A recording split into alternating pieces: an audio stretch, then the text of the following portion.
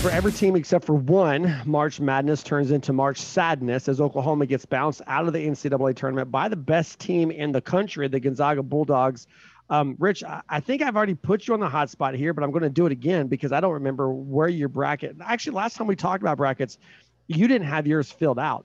Is Gonzaga going to win the national championship this year? Best team in the country? I don't know. Yes, but in 2 weeks, will they be the best team in the country? I don't know. It's extremely difficult, Matt, because the one thing that you and I had discussed was the idea of going undefeated. And Gonzaga's coming into the tournament with a 0 in the loss column to run through what has become the NCAA tournament and the caliber of teams with the numerous upsets that happen. It's win or go home. And there's a lot of pressure in those moments. And teams, when their backs are against the wall, some respond differently than others. And it's those teams that respond differently that ultimately pull off those upsets and make deep runs into the tournament surprise appearances in the Final Four. I think Gonzaga, after watching them, they're a team that can do, essentially they can hurt you from every single level of the game.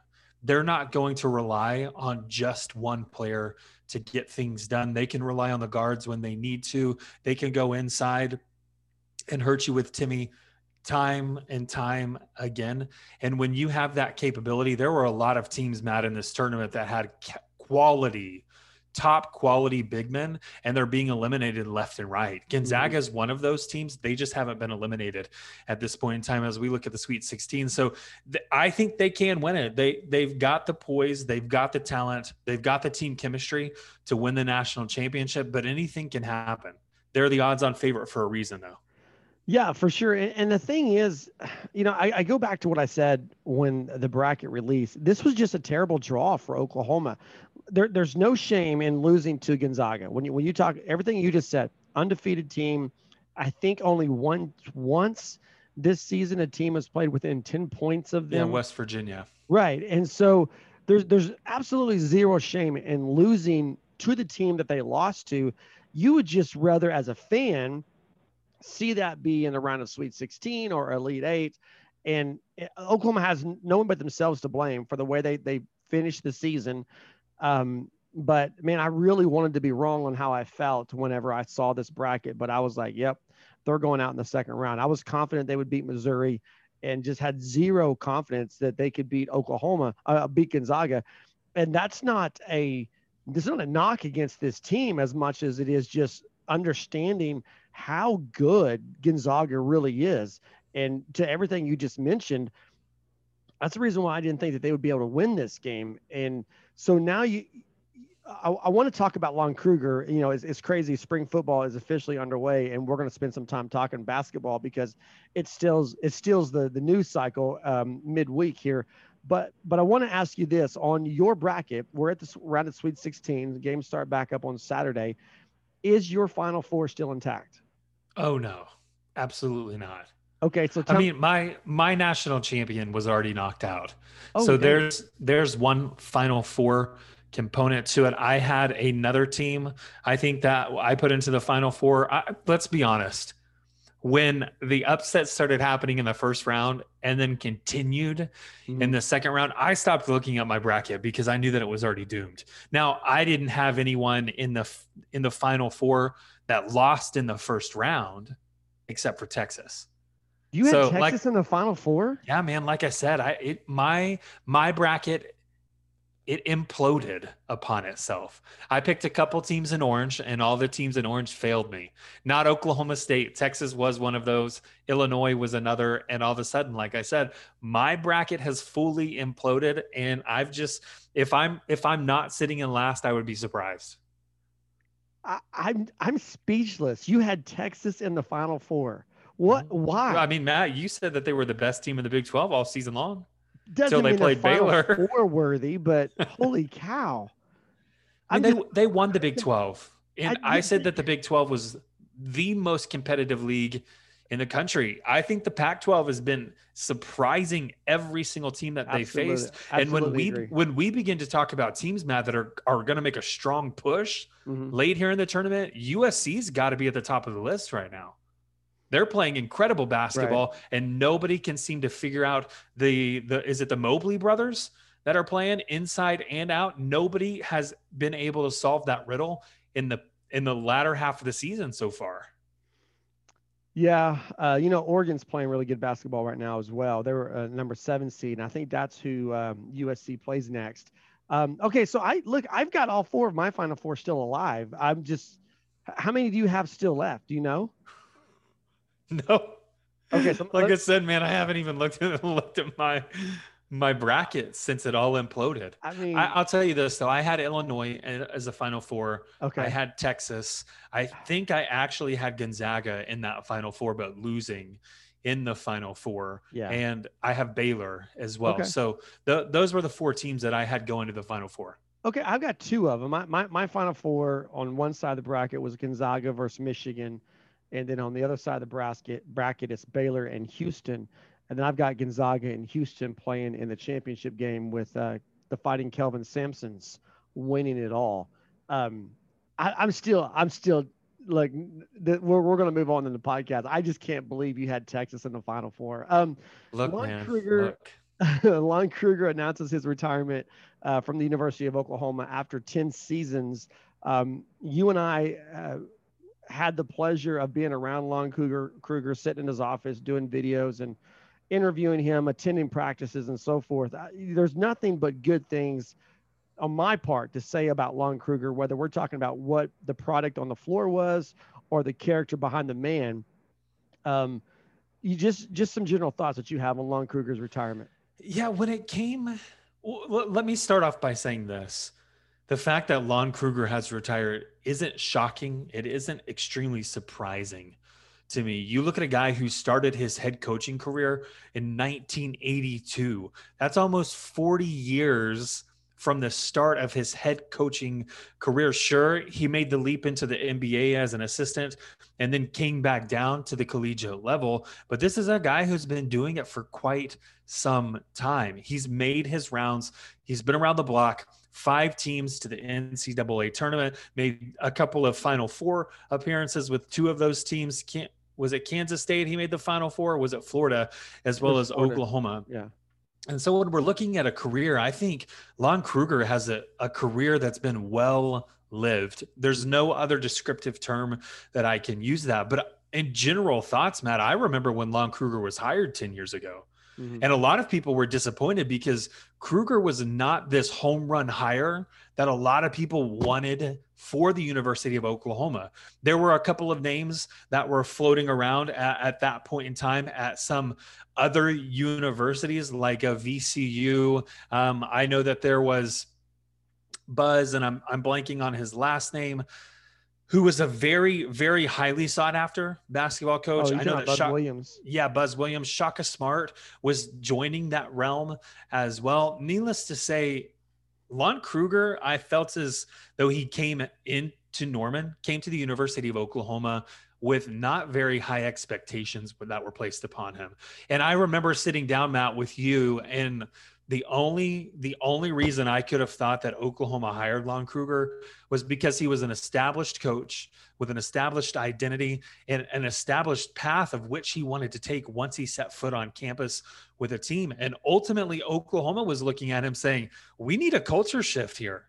We need someone who can come in and pull the reins of this program and get us going back in the right direction. And I absolutely thought that Lon Kruger did do that. He was bringing in quality recruits, guys of character who we knew weren't going to be one-year guys. Now, I get it. Trae Young, a little bit of a different story there. But yeah, most of the time, even Trae Young was a surprise one-year guy. When he first signed with Oklahoma, no one really had him as being a one and done. Until they saw him play college basketball. Right. But I'm just saying from the onset, it wasn't thought to be that way. Right. And so Lon Kruger recruits these guys that are going to be 4-year guys, ends up getting a guy like Buddy Hield and goes to the Final Four. I think, once again, when you talk about a legacy that he's leaving behind at the University of Oklahoma, I think a lot of people will look upon him fondly, even though they may not have done so with the initial hiring. And we can even go a little bit further. When we talk about the brand of basketball, when we talk about the identity of this team, Lon Kruger was very open about everything He let you Right. know the Right. style that they were going to run. He was very candid in his interviews. He took a lot of the blame in different situations and never once threw a player under the bus, never once singled a guy out and said they just didn't perform to the level that we were expecting them. So this was a top-notch stand-up guy who came in and, in my opinion, did everything right. 10 Yeah. years, Right. Exactly. 10 years doing everything right. And once again, I think the goal was to turn this program and set them on, if you'll excuse me for my language here, but a righteous path, if you will. And I think Lon Kruger absolutely accomplished that. Yeah, and that's the ultimate mark of a coach is the program better off after you leave than when you got there. And this program was in such disarray after Jeff Capel that they needed a guy like Lon Kruger. You mentioned it. He already successful at Illinois, took Florida to the Final Four. It was the head coach of the Atlanta Hawks, an assistant coach for the New York Knicks. Had a good run at UNLV before coming to Oklahoma. He was exactly what the Sooners needed in this program to get it back on track. And now it's in a good spot to offer this job to somebody who maybe has some clout. And one of the names that's being thrown out is Dana Altman, who is currently the head coach of Oregon. Now the Ducks are still playing. They're still playing in the NCAA tournament. So I don't know if they're going to get to talk to him anytime soon. But Rich, there's a guy in the state of Oklahoma that if I'm Joe Castiglione, I'm giving him a call, and that dude's up in Tulsa right now at ORU. Again, ORU still playing in the Sweet 16, but don't you at least give Paul Mills a call and say, hey man, we love what you're doing with that program, and can we talk? Because ORU has an established track record of putting guys from they're being very competitive at that level with that program to go into higher programs and sustaining success. And I mean, again, if I'm Joe Castiglione, I know there's the guys out there like Altman. There's the Porter Moser guy at Loyola Chicago. But man, I just really like the dude at ORU, and I can't think why you don't give Paul Mills a call. I wouldn't have an issue with starting the conversation. I do think there's going to be a lot of shifting. There's going to be a lot of posturing that happens as well from different individuals as well as different programs. So when it comes to Oklahoma, we got to label it as exactly what it is, Matt. And there's no denying that at the University of Oklahoma, in Norman, and with the fan base, football comes first. Yeah. And that basketball will be a secondary sport to football. Any sport that attempts to challenge for that reign will always take a backseat to football. And the focus, again, I'm not going to say that we don't need to put an emphasis on some of these other sports, but the focus will always rely on the biggest moneymaker. And until that shifts, which I don't see that happening anytime in the near future, guys are going to, I think, shrug at that opportunity. Let me say it this way. When I say shrug at the opportunity, Matt, I'm thinking more of someone who's coming from a place like Oregon, who has a direct connection with Nike and has the money that's being funneled from a company of that caliber into the school to help out with recruiting and different things that play a major role in how successful their programs are. Yeah, but Oregon's not a basketball first school either. Oregon's a football school as well. So I think money talks, and Joe Castiglione is going to be in a position where he can offer, a good penny to somebody who wants it. But Dana Altman's been around for so long that it's almost like you're getting Lon Kruger again, which could be a good thing because, the guy's been there and he's got an established track record.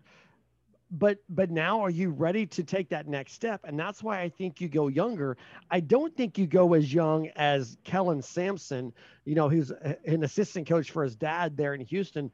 I think what Lon Kruger has done to this program, he's elevated it from the standpoint where it was just, like I said, in disarray after Jeff Capel to where it's a solid job and you can get a solid coach to come in there and not a guy who doesn't have any experience. Kellen played for this team under his dad, but I think this program at this point right now is above the level that Kellen Sampson's at. And I know people are talking about him because of his connection to the university, because of who his dad is. But to me, again, I'm just going to come back to it and say the best guy on the board is Paul Mills. And I'm telling you, Rich, the money that Joe Castiglione could throw at him compared to the money he's going to get in a contract extension with ORU is apples to oranges, night and day. I don't disagree with that statement. I do think what would need to happen if that were the case is that some inroads would have to be established in recruiting, and it would be a storyline to follow to see what kind of connections that he pulls. He's already in the state of Oklahoma, but he's not necessarily competing recruiting wise, competing against teams like a Houston or like a Texas or like a Baylor or like an Oklahoma. So again, when you think of the recruiting pools that exist around the state of Oklahoma, it would be interesting to follow where those pipelines are established and if those can be maintained. Yeah, I can see that. That's going to be for anyone who's hired, Matt. I mean, if we're being honest. No, I agree with that. And I don't think that's out of the I don't think that's unfair of a statement. I think you're spot on. And so it's going to be interesting to see, but like I said, Bill Self did pretty good, coming from ORU, and you look where he is today. So I'm just saying it's not at a like basketball school.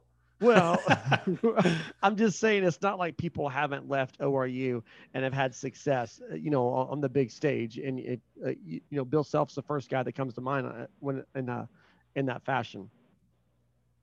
I'm not going to disagree with you on Bill Self, Matt. I'm kind of holding my tongue here because I don't want to get too much in. I know we've got the true or false segment. Oh, so we're hitting this back up, huh? Well, that's actually going to be next. We are going to hit that true or false. This is going to be one of those questions. But when we look at the options that currently exist on the table, one thing we don't typically hear of, and this is where my true or false is going to go. So we'll just reiterate it during that time. And this is why I've been holding my tongue. When we look at options that naturally rise as Oklahoma, a program, a university like in Oklahoma, who plays in a Power 5 conference, who seemingly always tends to schedule an appropriate slate of games to get themselves in an NCAA tournament. When we look at Lon Kruger's 10 years, we ultimately see that Lon Kruger only missed the tournament twice.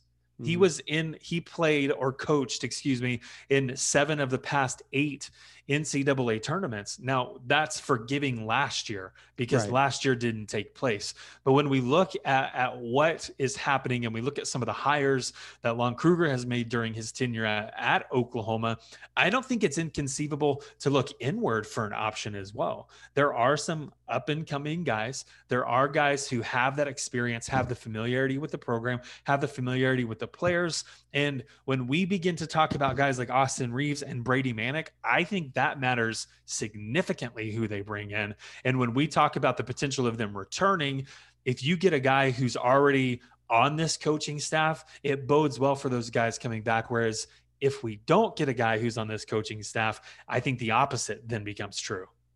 No, and again, that's another fair point. And the thing is that here's what it comes down to is whoever the next head coach is, I think their recruiting call starts with Brady Manek and Austin Reeves. And I just, the guy that I think that really could have taken over this program, that could have been the Lincoln Riley to Bob Stoops of the basketball was Steve Hansen, who's gone. Maybe Coach Hartman could do it. I don't know that Pooh Williamson is ready for that. I don't know that guy's there. Now, I do think that Castiglione could have a conversation with Hartman, and he's a guy that would be, if he doesn't get that job, he would be retained, as an assistant and probably the top assistant. But again, just like I said, this program was beyond Kellen Sampson. It's not a disrespect to any of Lon Kruger's staff. I just don't. I mean, you've got. I know you got Pooh Williamson, you got Hartman, and I'm blanking on the third guy that's on the bench. But I just don't know that any of those guys, Rich, are ready to take this program over when you've got more established guys out there who could retain these assistants and retain those assistants. Therefore, you also have the opportunity to retain an Austin Reeves or retain a Brady Manick, because there is now the threat of a guy like Austin Reeves saying, "Yeah, I'm gonna play one more year, but since Coach Kruger's gone, I'm gonna go out as a graduate transfer." Same thing with Brady Manick. I want to talk real fast about Lon Kruger's retirement itself, and I got two factors here. Everybody wants to know why, and no one knows for sure other than he wanted time with family. But I think you look at his son getting the job at UNLV. He wants to have the opportunity to watch his son coach, just like any dad wants to watch their son play or coach. He gets the chance to do that and to be a grandpa. But also, I think the death of Lou Hill, the former assistant coach who passed away this last year, coaching for Rio Grande Valley, I think that really kind of shook him as well. When you talk about how precious time is, when particularly when it comes to family. And I don't know that Lon Kruger will ever come out and say this, but I do think those two things probably contributed more than people realize when it comes to his announcement of retirement. He's contributed more than people Yes. realize. Yeah, and I feel like you're echoing a lot of the sentiments that I shared when it comes to Lon Kruger and what he will. I think what people will come to recognize that he meant for this program is, without reiterating myself, I'll leave it there. All right. Well, we're going to move on. True or false? This is Richard's turn to ask the questions, and then we get to make that big transition from basketball to football.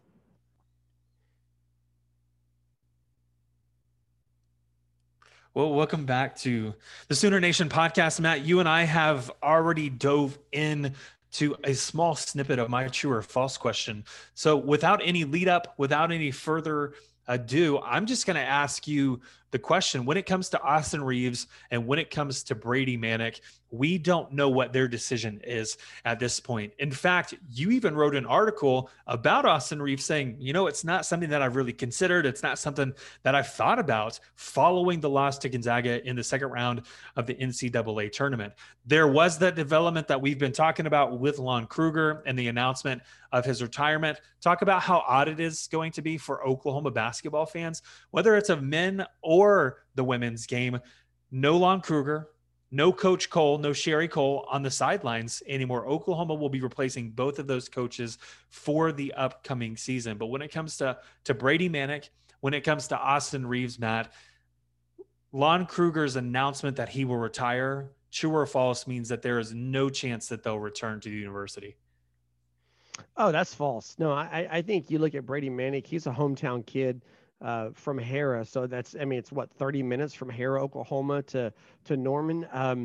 I don't think I could say that's true at all. In fact, I think that if Brady Manick returns, regardless who the coach is, the odds on favorite is for him to return for the Sooners. And the truth there in that situation is that between Brady Manick and Austin Reeves, the guy who needs to return is Brady Manick. The way his season shaped up with him getting COVID, with him dealing whatever injury issue he had, Brady Manick this last season was not the Brady Manick we saw the first 3 seasons. And if his aspirations are to play at a higher level of professional basketball, he needs to come back. I think Austin Reeves showed enough that I don't think he'll get drafted in the NBA, but I think he's the guy that could get invited into a camp and play on a higher level overseas team. But again, he can come back and how much do these guys like college? How much do they like living in Norman? How much do they love this university? I think all of those things play a role in that, as well as the head coach. But I don't think I can say that Lon Kruger retiring guarantees that they won't be back. I don't think that's true at all. So basically you're saying that if these guys come back, they're going to pull a Mark Sanchez. They're going to enroll. I don't think it was Mark Sanchez, now that I've said that out loud, but they're going to dancing. Is that what you're saying? No, that was Matt Leinart. That's right. The other so they're going to enroll in ballroom dancing, right? Just so they can retain the role of student instead of just athlete and be a student athlete. Think about the opportunity that they have now. I mean, if I'm the head coach, okay, I don't care who it is, okay. Joe Castiglione calls me and says, "Hey, we love the Sooner Nation podcast. Why don't you come coach our basketball team?"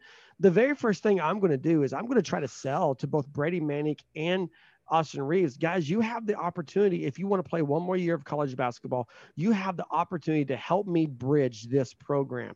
I'm brand new here. You can break me in with this program, and we can build a bridge from this season to next season. And you guys will be the stars. You'll be the leaders. I mean, and so it's a great opportunity, regardless who that coach is. And that's why I don't think it's a done deal that Lon Kruger's gone now.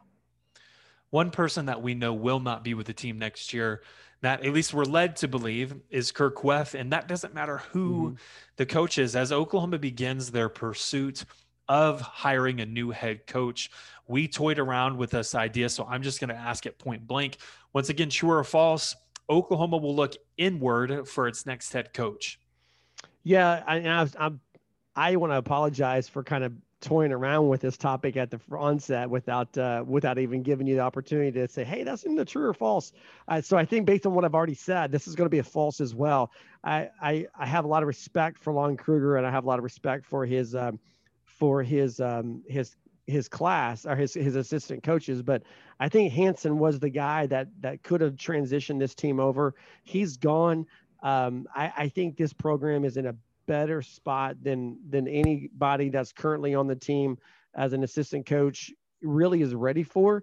And so therefore I think it's false. I really think that they're going to look at an established head coach and someone who has a track record, more even leading teams into the NCAA tournament. If they strike out there, then you can go back to those bench coaches, but I don't think that's where Joe Castiglione starts. Well, we know that the ultimate goal here is to win, and you've got to put yourself in a position to win games, to recruit at a high level, to compete with some of the bigger names that may exist in the region, the Wichita States, the Kansas Jayhawks. Those types of programs are the programs that Oklahoma is competing with, whether it's from the high school level or whether that's from the JUCO level. And what we know about Oklahoma, Matt, is they've had a string of success in going both routes, whether they've brought in a JUCO kid like a Romero Osby, or whether they went to the high school level. And we've already mentioned probably the biggest name that's come out of high school and played an extended period of time at the University of Oklahoma, which was Buddy Hield, who ended up being a first-round draft pick out of the university. Needless to say, I'm going to switch topics on you here, and keeping with this theme of quote unquote winning, Oklahoma on the football field is also looking to put together a recipe for wins. They want to repeat as the Big 12 champions. And what we know is that they want to compete for the national championship this year. That's something that a lot of people believe is within their grasp. However, there are some questions that exist on this team. And as we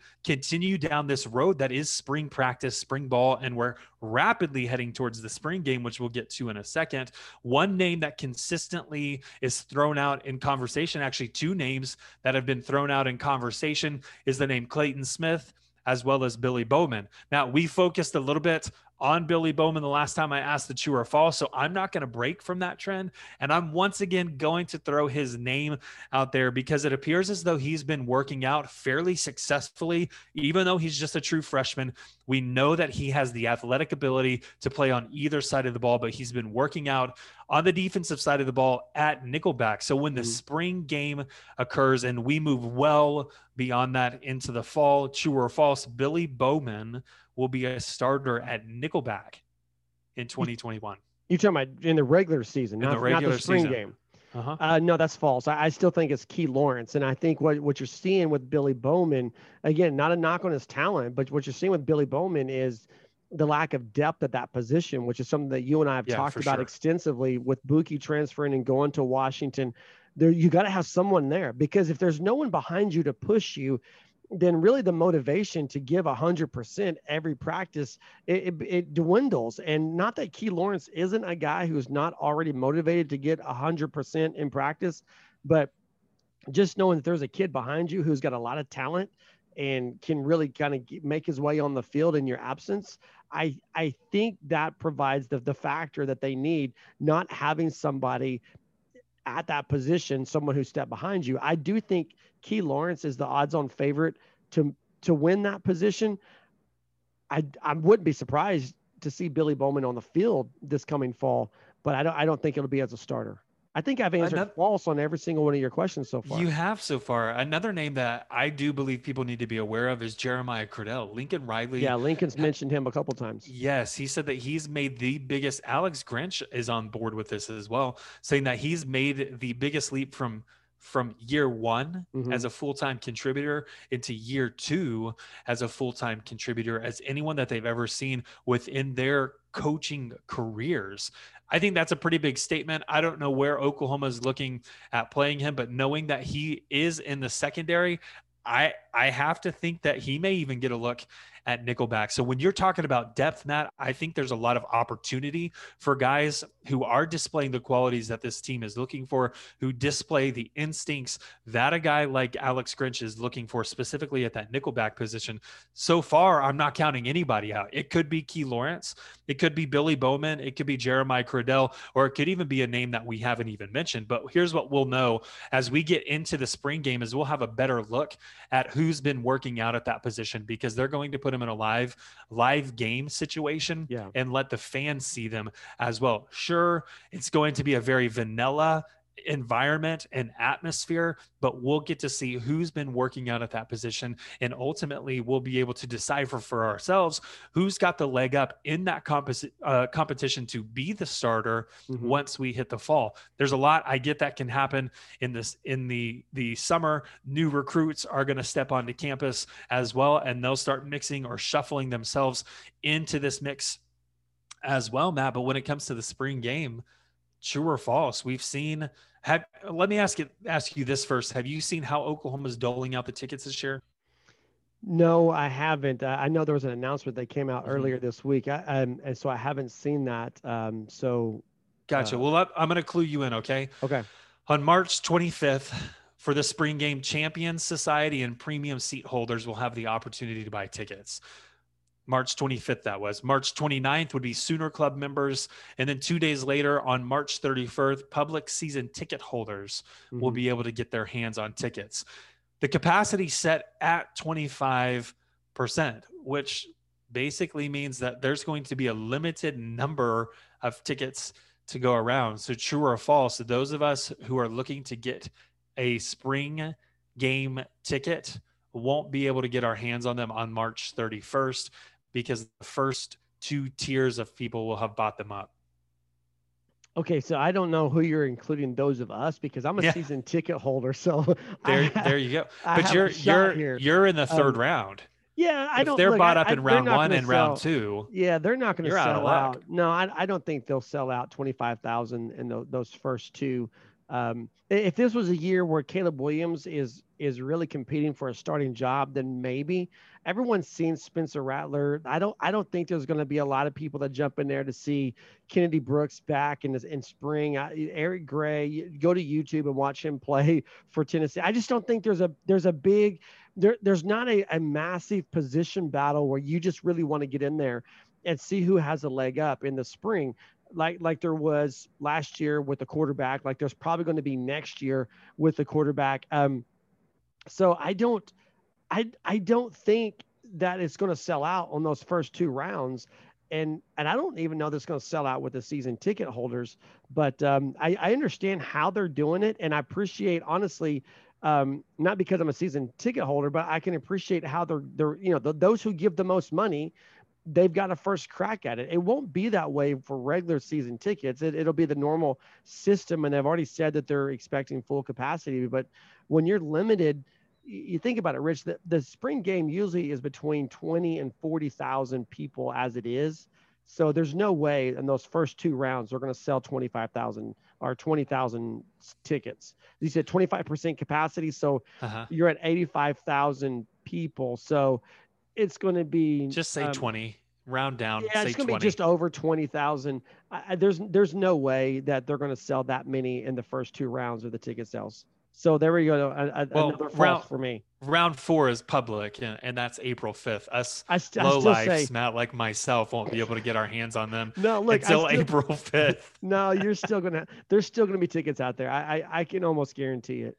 Well, pre-sale is going to go up until April 4th. So like I said, we'll find out on April 5th. That's another date that's rapidly approaching. And then that spring game is going to take place on April 24th at 4 p.m. But Matt, here's one storyline that a lot of people are beginning to focus on, and unapologetically, Lincoln Riley has answered the question.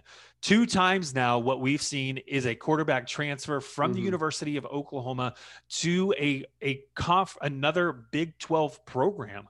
Austin Kendall being the first one, Chandler Morris being the second one, and both times Lincoln Riley basically dragged his feet in an attempt not to necessarily block the transfer, but to disapprove of what was going on. I sat down in front of a TV and I watched Lincoln Riley describe his thoughts and why he was doing that. And again, I came off as unapologetic to me and said, that's just the belief we hold at the University of Oklahoma and the belief he holds as a coach.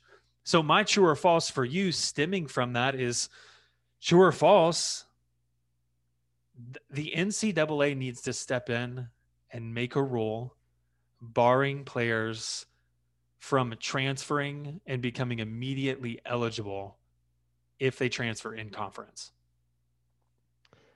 First of all, I'm glad you brought this up, because this was something that we had on our docket to talk about, and we didn't get to it before true or false. So now we get to do it now. And I'm going to go ahead and stay here and say false. That way it's the perfect five questions, 5 false answers for me. It is what it is.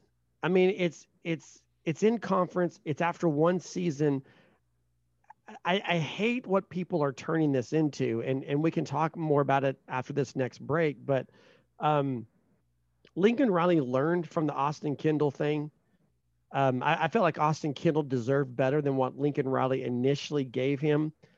Lincoln Riley came to his senses, because if you think about it, all Austin Kendall ever did at the University of Oklahoma was be a team guy.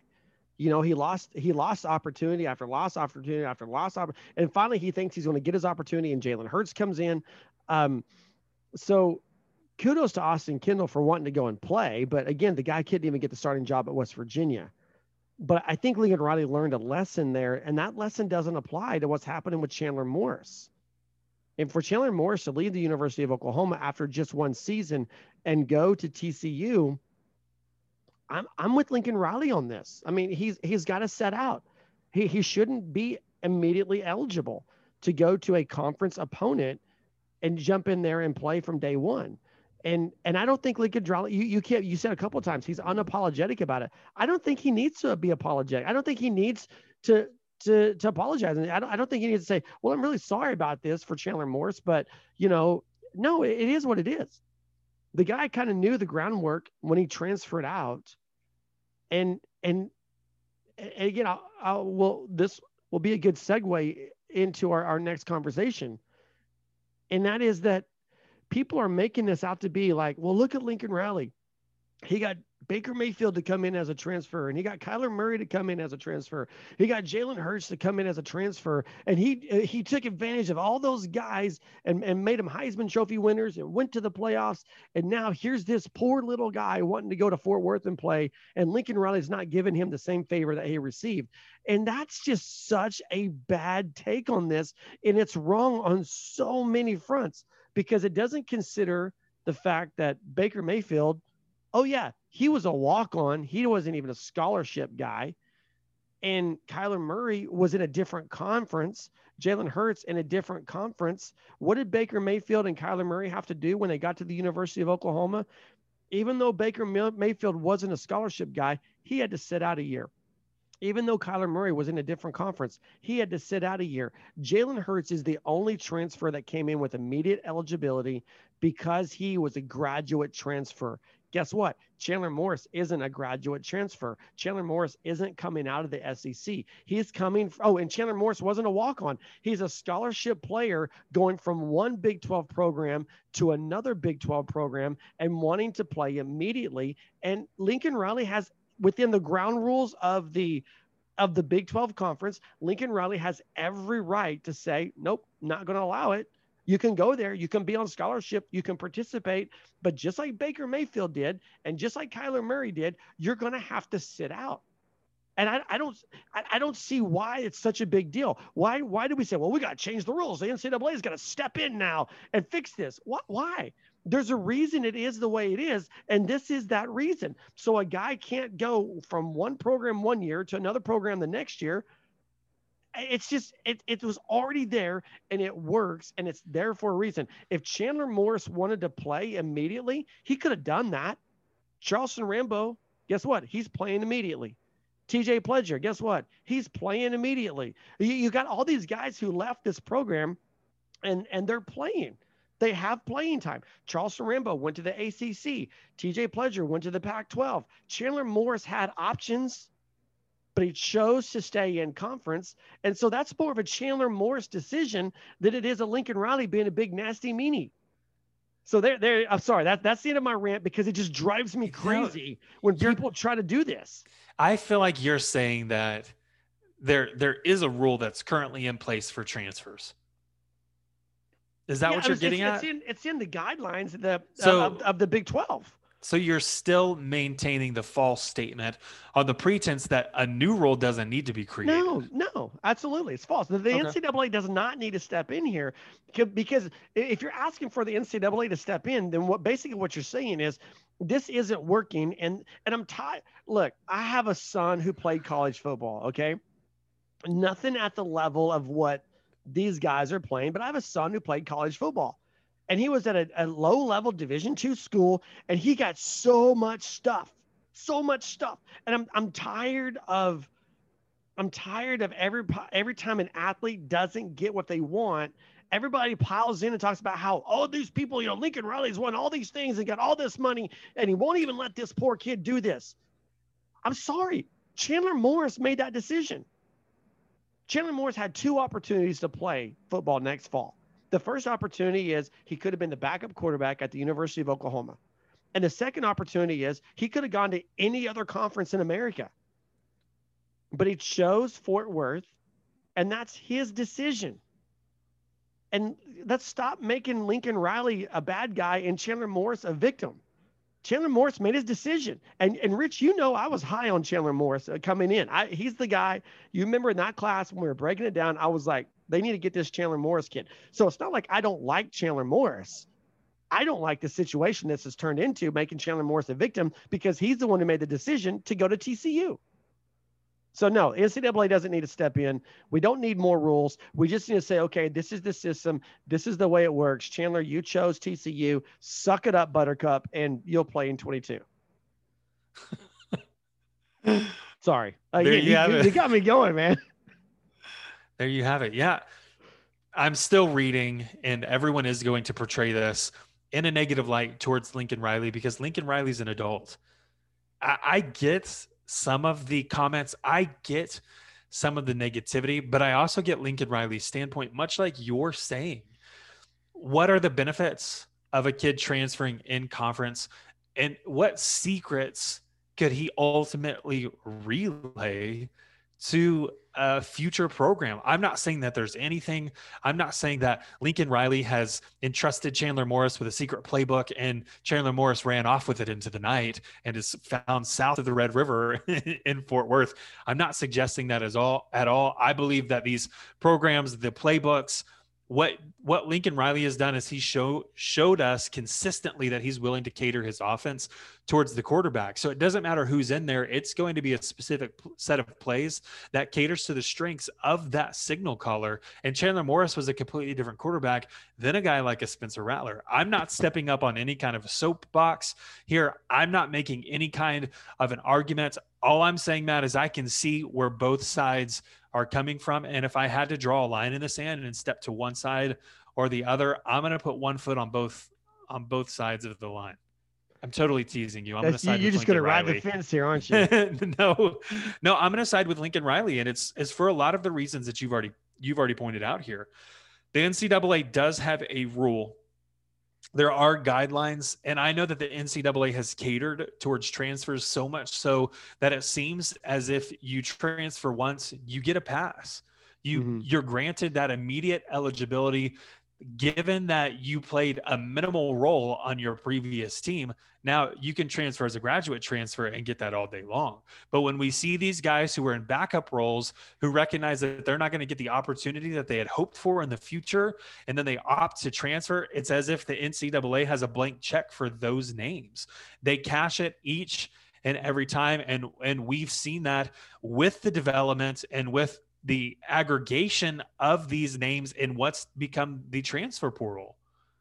So needless to say, Matt, I think the NCAA has catered towards this kind of a culture that I can transfer without any consequence. And now people are wanting to reap that benefit and forget about the previous consequence that is still in play here. No, you're absolutely right. And again, let's look at another Oklahoma quarterback, Tanner Mordecai. He transferred. He's in the Dallas-Fort Worth area, but he'll get to play because he went to SMU. And COVID opened a door for a lot of guys to transfer, and there was a lot of waivers that were given. But again, there's a rule in place for in-conference transfers. And so it's this give an inch, take a mile mentality. We're giving you an inch. We're letting you transfer. You got all these opportunities to go anywhere you want and play. But you pick the one place that you can't go play, and now we're going to make it a big stink that Lincoln Riley is the guy who's keeping you from playing. But is it even Chandler Morris and his family making the big stink, or is it the public and the media? No, I agree. That's a fair statement. It's the media, it's the public, and what sells right now. What gets people to click? It's Lincoln Riley. Because listen, there's 9 other teams in the Big 12 who don't like Lincoln Riley because this guy dominates the conference. And the entire SEC doesn't like Lincoln Riley because he dominates the SEC most of the time. Okay, you got those college football playoff. But look, hey, Florida Gators, they're not liking Lincoln Riley right now. So it's clickbait. People are coming up with this, and it's a false narrative, and that's what I think puts me on my soapbox with this, because they're bringing in Jalen Hurts. They're bringing in Baker Mayfield. They're bringing in Kyler Murray. They're bringing all those guys into this conversation who don't really apply to the situation. And a guy like Tanner Mordecai, he applies a lot more to this situation. Charleston Rambo at Miami applies a lot more to this situation. TJ Pledger at Utah applies a lot more to this situation. You got all these guys going out, and Lincoln Riley's letting them go out. But the one guy who chooses to stay in the Big 12, that's where we're going to draw the line in the sand. And so at least he's consistent. Well, my frustration is this. It's not the same as Austin Kendall. Okay. Austin Kendall, again, learning experience. Lincoln Riley changed his mind on that. And again, I thought Lincoln Riley at the onset of Austin Kendall, bad choice, bad PR, bad image, but he came around on it. It's not that same situation for Chandler Morris. He's a one-year guy, a scholarship guy, wanting to go and play in another conference school. Lincoln Riley's never been in this situation before. So there's no other situation you can compare it to.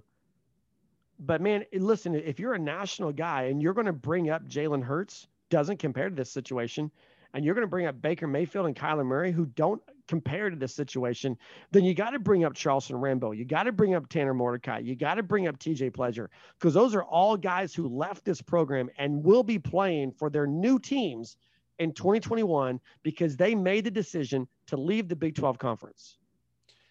Is it really that big of a deal? And I'm going to take the opposite side of this conversation. When you look at TCU's roster, when you look at the fact that they have 10 quarterbacks listed on their roster with an incumbent starter expected to return next year, unless I've missed something, in Max Duggan, does a guy like Chandler Morris even crack the depth chart here? I think there was a chance. Look, the quarterback's been an issue at TCU for the last couple of seasons.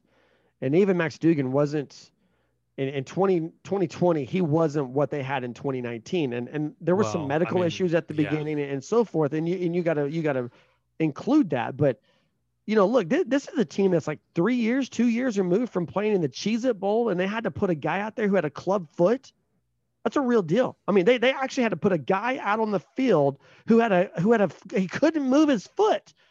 You don't believe me? Go YouTube it. This is Googleable information. So yeah, I think Chandler Morris had a chance in Fort Worth, and I think he still does just not in 2021. Okay, well, that's going to wrap that up. Let's talk real fast before we close this out. Oklahoma softball Sooners take down Team Mexico in a 3-game sweep. First of all, Rich, how impressive was it? This is some Olympians. I mean, these are the team that Mexico is trying to field to put in the Olympics, and you got OU winning by run rule, you got OU winning by shutout, and then you got OU winning by walk off. Not necessarily in those orders. I think I got them a little bit out of order there, but bottom line is they swept Team Mexico. And is that based on what you've seen Oklahoma do already this season? Does the sweep of Mexico, does that impress you even more? Or is it just like, okay, let's get on the conference play now? Man, I believe that Oklahoma on the softball field was undisputed the number one team in the country. Now, the people who are actually voting in these polls may disagree with me because Oklahoma was not a unanimous number one the last time I had checked. When we look at what I think they are now, though. I really do. When we look at what Oklahoma's doing pitching wise, bringing along some of these youngsters behind their two seniors and Giselle Juarez and Shannon Sale, you like the way that Patty Gasso has organized and orchestrated and directed her team year and year and year and year again. Why? Because it sets them up for the level of success that we're seeing here. They've got a handful of recruits who are freshmen, a handful of younger players who are making an impact specifically in the infield. And I continuously go back to the statement that she made about this may very well be the best outfield that she's ever had. And it shocks me. Sure, there's Jocelyn Alo. And when you talk about the prowess that she has at the plate, I don't know that she's quick enough for me in the outfield. I would have said a better player would have been a Lauren Chamberlain. I don't know that that's a fair comparison to make, but they have a lot of similar qualities about them. And when you talk about team just completeness, this team seemingly has no weakness. And I'm not making any excuses. I'm not looking at Jocelyn Alo and singling her out, but I know that she's gained a name because of what she can do at the plate, not typically what she's known for defensively, even though she makes play after play after play on the left side of this defense in the outfield. When I look, Matt, back at the series that was against an Olympic team, it's not just an Olympic team. It's a team, it's a roster full of Division I level athletes who some of those played at Oklahoma. In fact, Team Mexico has a National Player of the Year on their roster. It's Sydney Romero's sister who played at Michigan. That was a team that made the College World Series the year Oklahoma won it and was right there in the thick of it for quite some time. Needless to say, you have to look at what Oklahoma currently has. You have to look at the lack of experience perceptively when we're looking as outsiders into the program. At the collegiate level, there is a lack of experience, but these players are primed. They're ready. It shows that they had a year off and that they were hungry to get back onto the field and get back to work. And more importantly, is to begin chasing that next national championship that I do believe Patty Gasso will bring in this year. Yeah, and behind closed doors, I would love to know the conversations between Sydney Romero and this Oklahoma pitching staff as they kept her hitless through 3 games. You know, she's an assistant coach on this team, and we kind of, I'm not going to say they came after us, but we had someone drop a comment on one of our podcasts recently and say, hey, Sydney Romero's not playing for Team Mexico. She's an assistant at the University of Oklahoma. Well, that's true. She is an assistant at the University of Oklahoma, but she also went over for Team Mexico through 3 games against this pitching staff. And there had to have been, you know, now that she's back and this team's in Ames, Iowa, getting ready to start conference play, I just wonder what Giselle Juarez, what Shannon Sale, what some of these pitchers may be saying to their coach who couldn't get a hit off of them through 3 games. And I just, again, there's got to be some fun ribbing going on between those girls and their coach. In Ames this weekend, I mentioned, I think last week, that the Iowa State Cyclones are kind of surprisingly good this year. When we talk about the upper tier teams of this conference, Rich, we talked about Oklahoma, clearly the cream of the crop. We talked about Texas. We talked about Oklahoma State. I don't know that we had Iowa State being one of the top 4 teams in the Big 12 through the non-conference portion of the season. But there they are. They're sitting there and they're looking impressive at 22-5 on the season. They're tied with Oklahoma for the most wins through the non-conference portion of the season. They've got 2 more losses than Oklahoma State and Texas do, both of them coming in with 3 losses. The Sooners, the only team in the Big 12, sitting, perfect. But this Oklahoma team, they've beaten some of the smaller schools that are around the country. They've beaten top 25 opponents in Arizona State, and they've beaten Missouri twice. They've beaten the Mexican national team with future Olympians on it and future all-stars from their respective colleges on it. Now it's time to go into conference play. And you talked about this no weakness in this lineup. If you just had to put a bet on it, when you go into conference play, if one aspect of this team was going to falter, would you bet it to be the pitching or the hitting? Wow. That's a really difficult question. I am going to have to say the hitting, though. And the reason for that is you're looking at a player with experience that's unrivaled. And I'm not talking about just in the Big 12. I'm talking about as a collegiate pitcher. Giselle Juarez, it's not the same as baseball. We're very familiar with the fact that a player can step into the circle on the softball diamond and pitch game after game after game. In fact, if we wanted to go back, we could look at the Pages, who basically pitched from start to finish. And then when it came down to it, Patty Gasso would settle on one or the other as they got closer and closer into the World Series. Series of games. I didn't really know how to label that. But when we're looking at softball and knowing that it's slightly different, a pitcher can completely dominate a team. And I believe that they set the trajectory for any program. It's no different for Oklahoma with Giselle Juarez. Shannon Sales is going to come in and be more of a closer for me as the season wears on. And we'll see that the 2 Pages, Paige Parker and Paige Lowry situation once again play out for Juarez and for Sale. So pitching, I think, is pretty solid, Matt.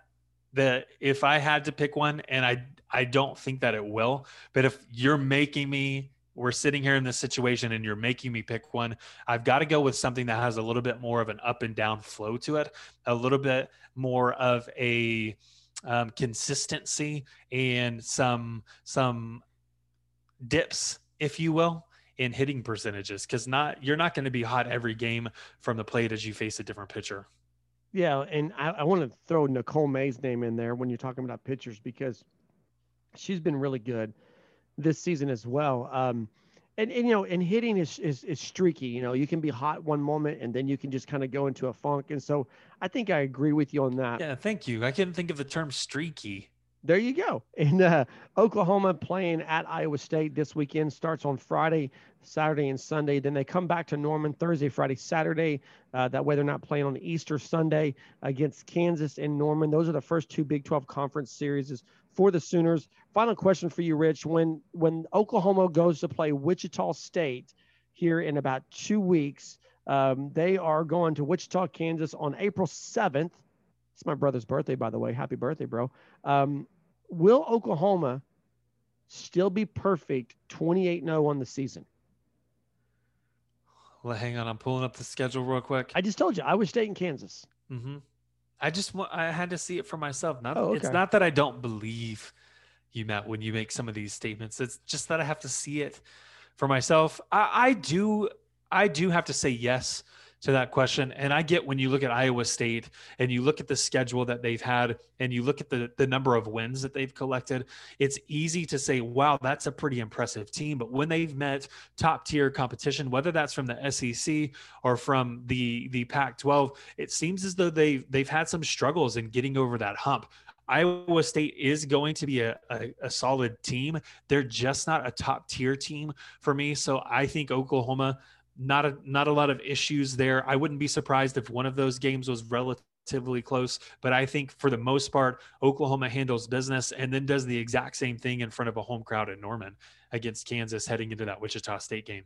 So you're saying Iowa State's not as good as advertised. Is that what I'm hearing you say? That is what I'm saying. So which team ranked below Iowa State in the Big 12. I mean, obviously there's no standings right now for conference play, but you got Baylor down there, you got Texas Tech down there. Which one of those teams, Kansas, would you say, yeah, they're below Iowa State right now in number of wins on the season? But I think when they go against the Cyclones, it'll be a different story, that they'll be the better team. Yeah, I really, it's easy for me to look at Baylor and attempt to single them out. Baylor had the first like 7 games of their season canceled. And so they are a little bit behind the curve and what we're looking at for a measuring stick, which is just wins and losses through the non-conference portion of the schedule. But everybody who's in the conference that's below Iowa State, and this even includes Iowa State, has seemed to have trouble with those bigger name teams. I mean, right. Oklahoma State came in and beat a pretty salty LSU squad. You have now Baylor, who's played Arizona State. I think Iowa State has also played them, and they both, guess what, got a mark in the loss column.